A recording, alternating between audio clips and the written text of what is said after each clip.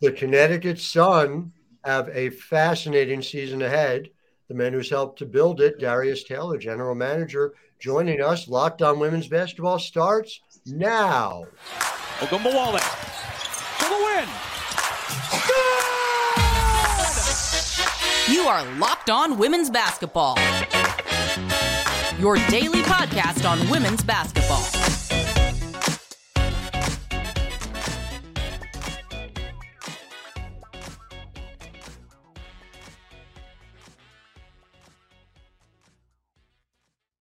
Well, hi there, everybody, and welcome to Locked On Women's Basketball. I'm your host, Howard Magdahl, thanking you for making us your first listen every day. And again, thank you to the over 100,000 of you in April alone who made us your first listen every day, who understand that covering women's basketball 6 days a week, Monday through Friday, on all things past, present, and future. Saturday, the WNBA draft show. It matters. We're here for you. You've been here for us. And thank you. And of course, it is not just me. It is everyone over at thenexthoops.com. Over at The Next, we cover over 100 reported pieces on women's basketball every month. Make sure you're subscribing. It's normally $9 a month, $72 a year. We got a discount because the 27th WNBA season is coming up. Get 27% off. Subscribe and help all the good people who are doing the work. Jacqueline LeBlanc doing it, of course, all the time for the Connecticut Sun, where she is a beat reporter. She has talked to you, Darius Taylor, about this team. We're going to get into the nuts and bolts of that in segment 2. Segment 1, though, we have to talk about your role as part of women's basketball's preeminent power couple. You think that's fair to say? I don't know what you call it, but I'll take it.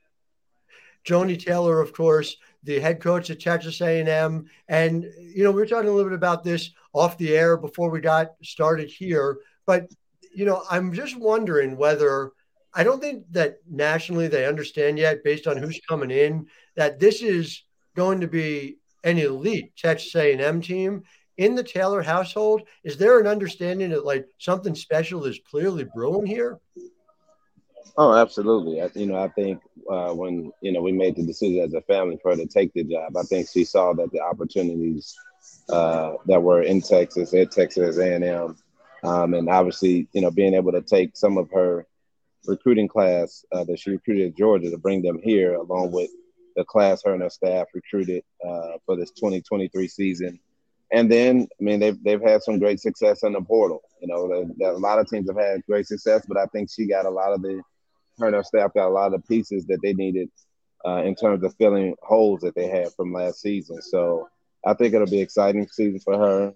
On paper, they look really good. You still got to play the game, but I think her and her staff feel really good about some of the weapons and the types of players they have and the style of play they want to play with.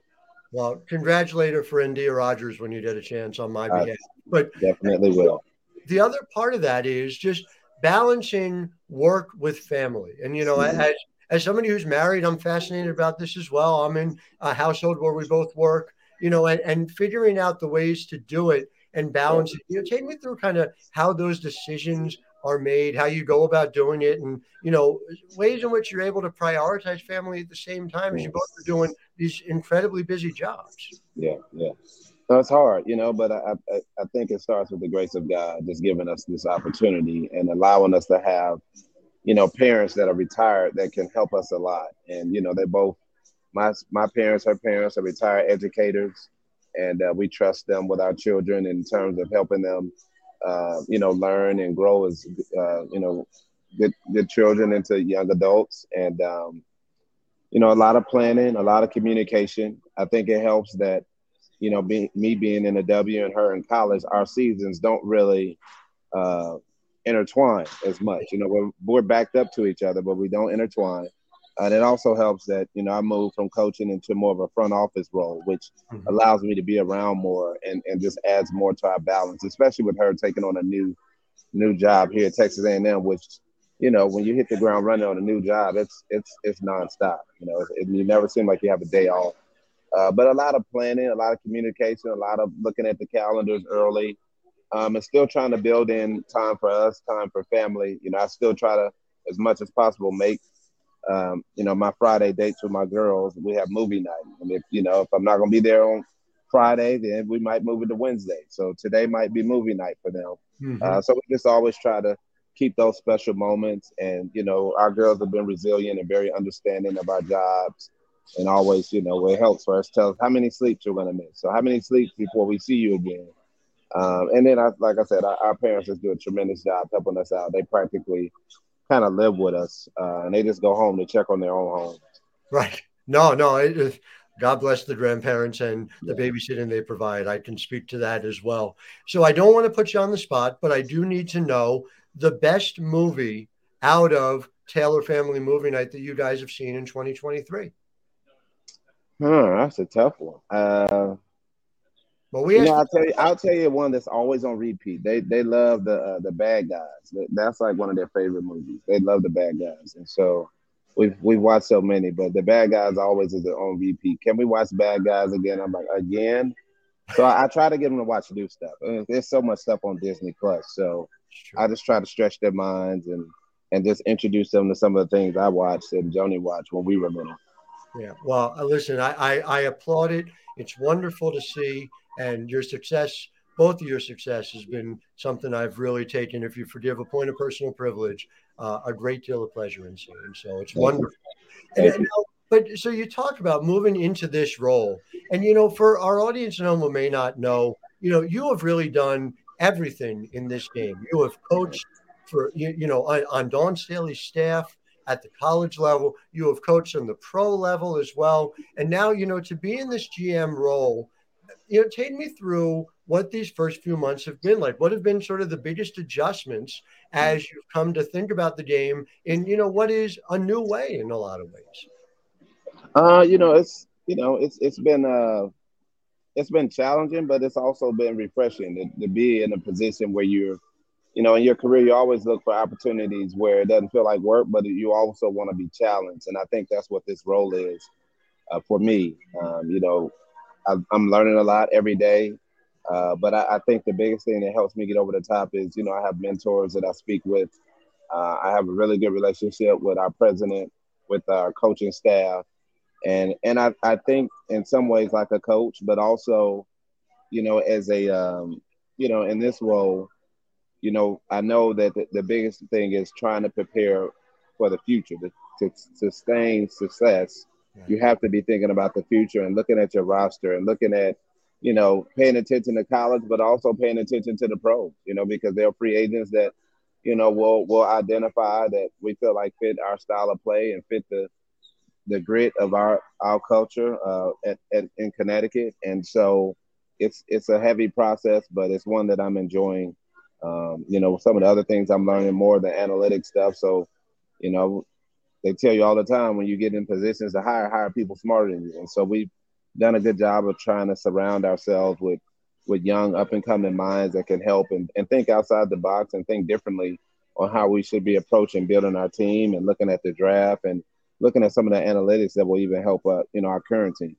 It's fascinating, the ways in which we're seeing front offices grow. And you've seen it just in the last, half a decade in terms of being able to have different additional people to lean on and the difference it makes in terms of a WNBA draft process. Do you feel as if there are just significantly more voices in general across front offices here in the WNBA? And do you think the processes have improved as a result of it? Definitely. I think that, our game continues to grow, and that with the growth comes opportunities.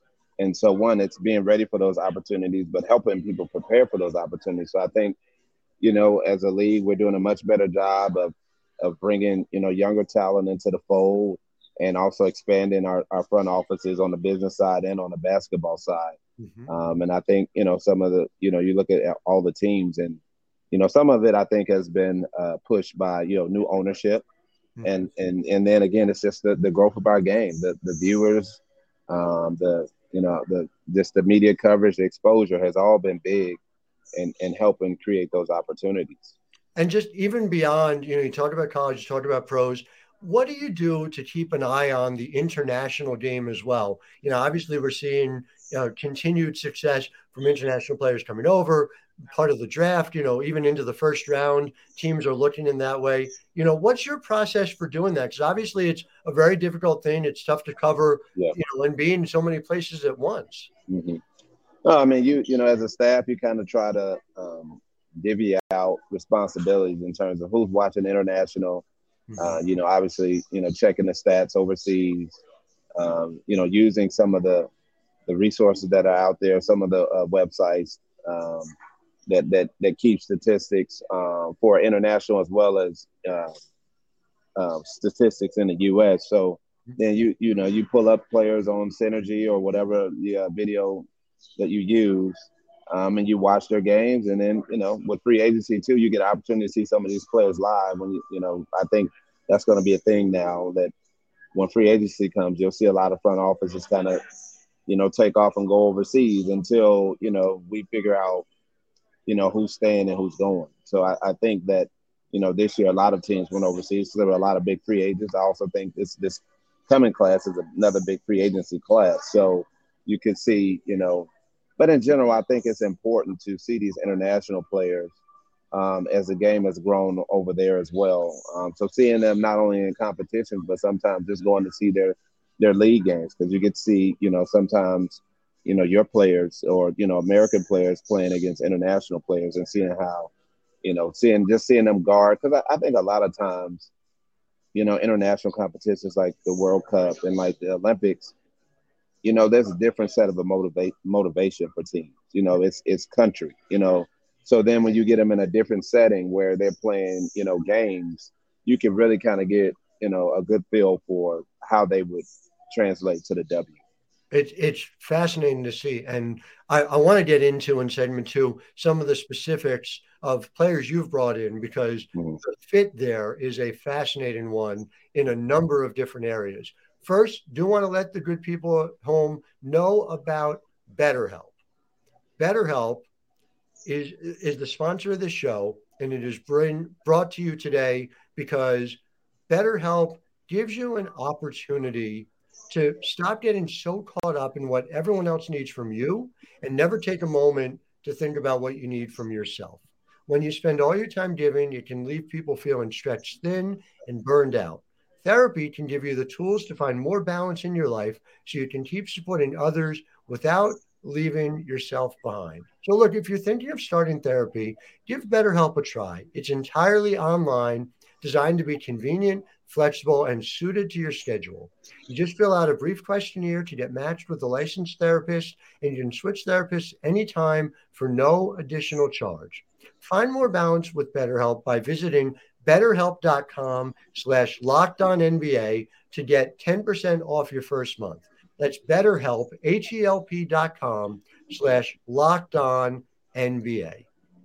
So when we look at what this offseason has brought, obviously there's no shortage of changes, but the place where I think it is most interesting to me is the area of perimeter shooting and the ways in which you have taken a roster that, frankly, was short on that last year. In a lot of ways, in the ways in which the Sun fell short of their goals, I feel like can be directly tied to that. And you've added, and this is the place I want to start, Rebecca Allen.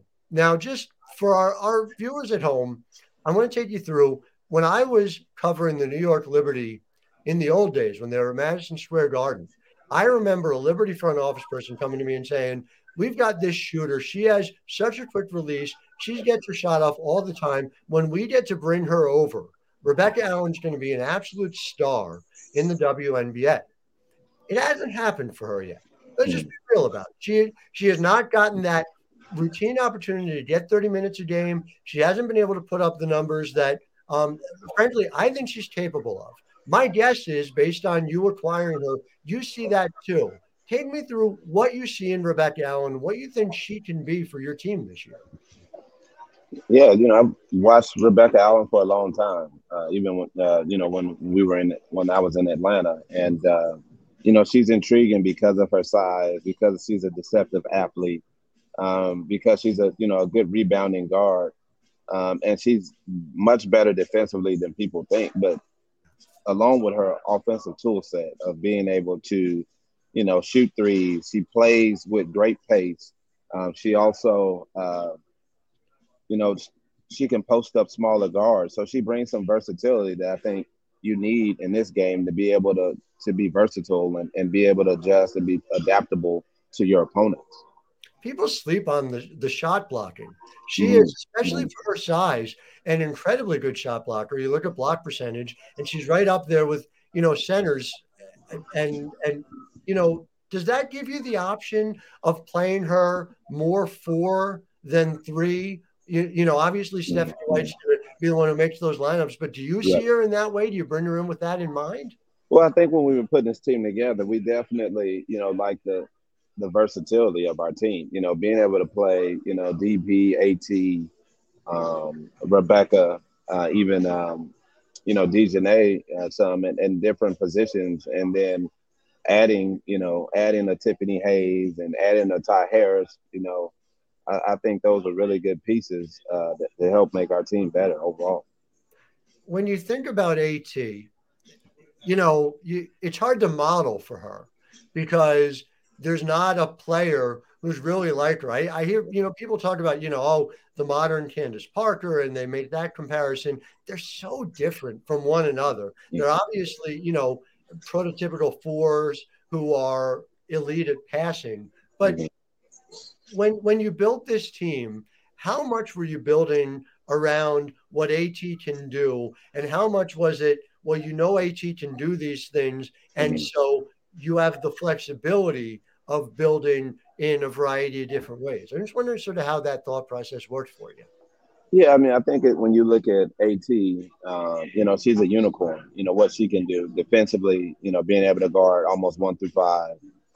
Offensively, despite, everybody knows her shoulder issues, but still being effective, to be able to, run the point guard, to run up, push it on a break, to find the open player, to be unselfish, to be able to post up, and then still to be able to make shots that people don't think she can make. So she's very unique in that sense. And that's why it was important putting pieces around that fit in, not only her, but also with Brianna Jones. She's still one of the probably true back-to-the-back posts. And I think, obviously, this year you'll see her be able to do a little more offensively and extending out her range and things like that. But I think, building around those two especially, we had to get pieces that fit. And, I think with AT, again, you got to have a guard that, that is versatile, that doesn't have to always be the point, because she's going to play the point a lot. So, they're going to have opportunities to get out and score and transition and, space the floor and make open shots. And so players that fit that mold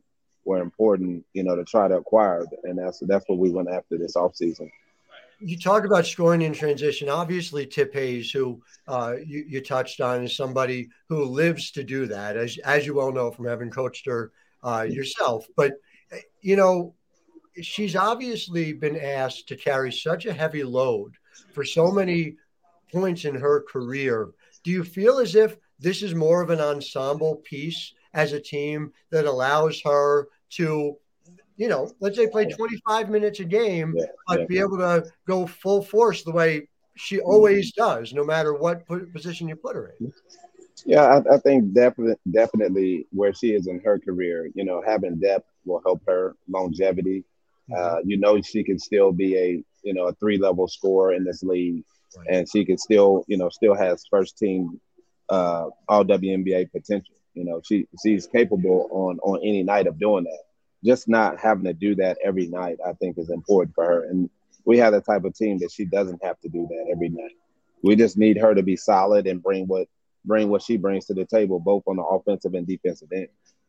It's interesting to me also that we saw the most efficient year of the 3 years DeWanna Bonner has had in Connecticut last year, where she was being asked to do a little less, where instead of being the let's say the preeminent perimeter scorer, that you could use her in a role similar to what you saw when she was in Phoenix, similar to when she was, let's say, third option after Diana and BG.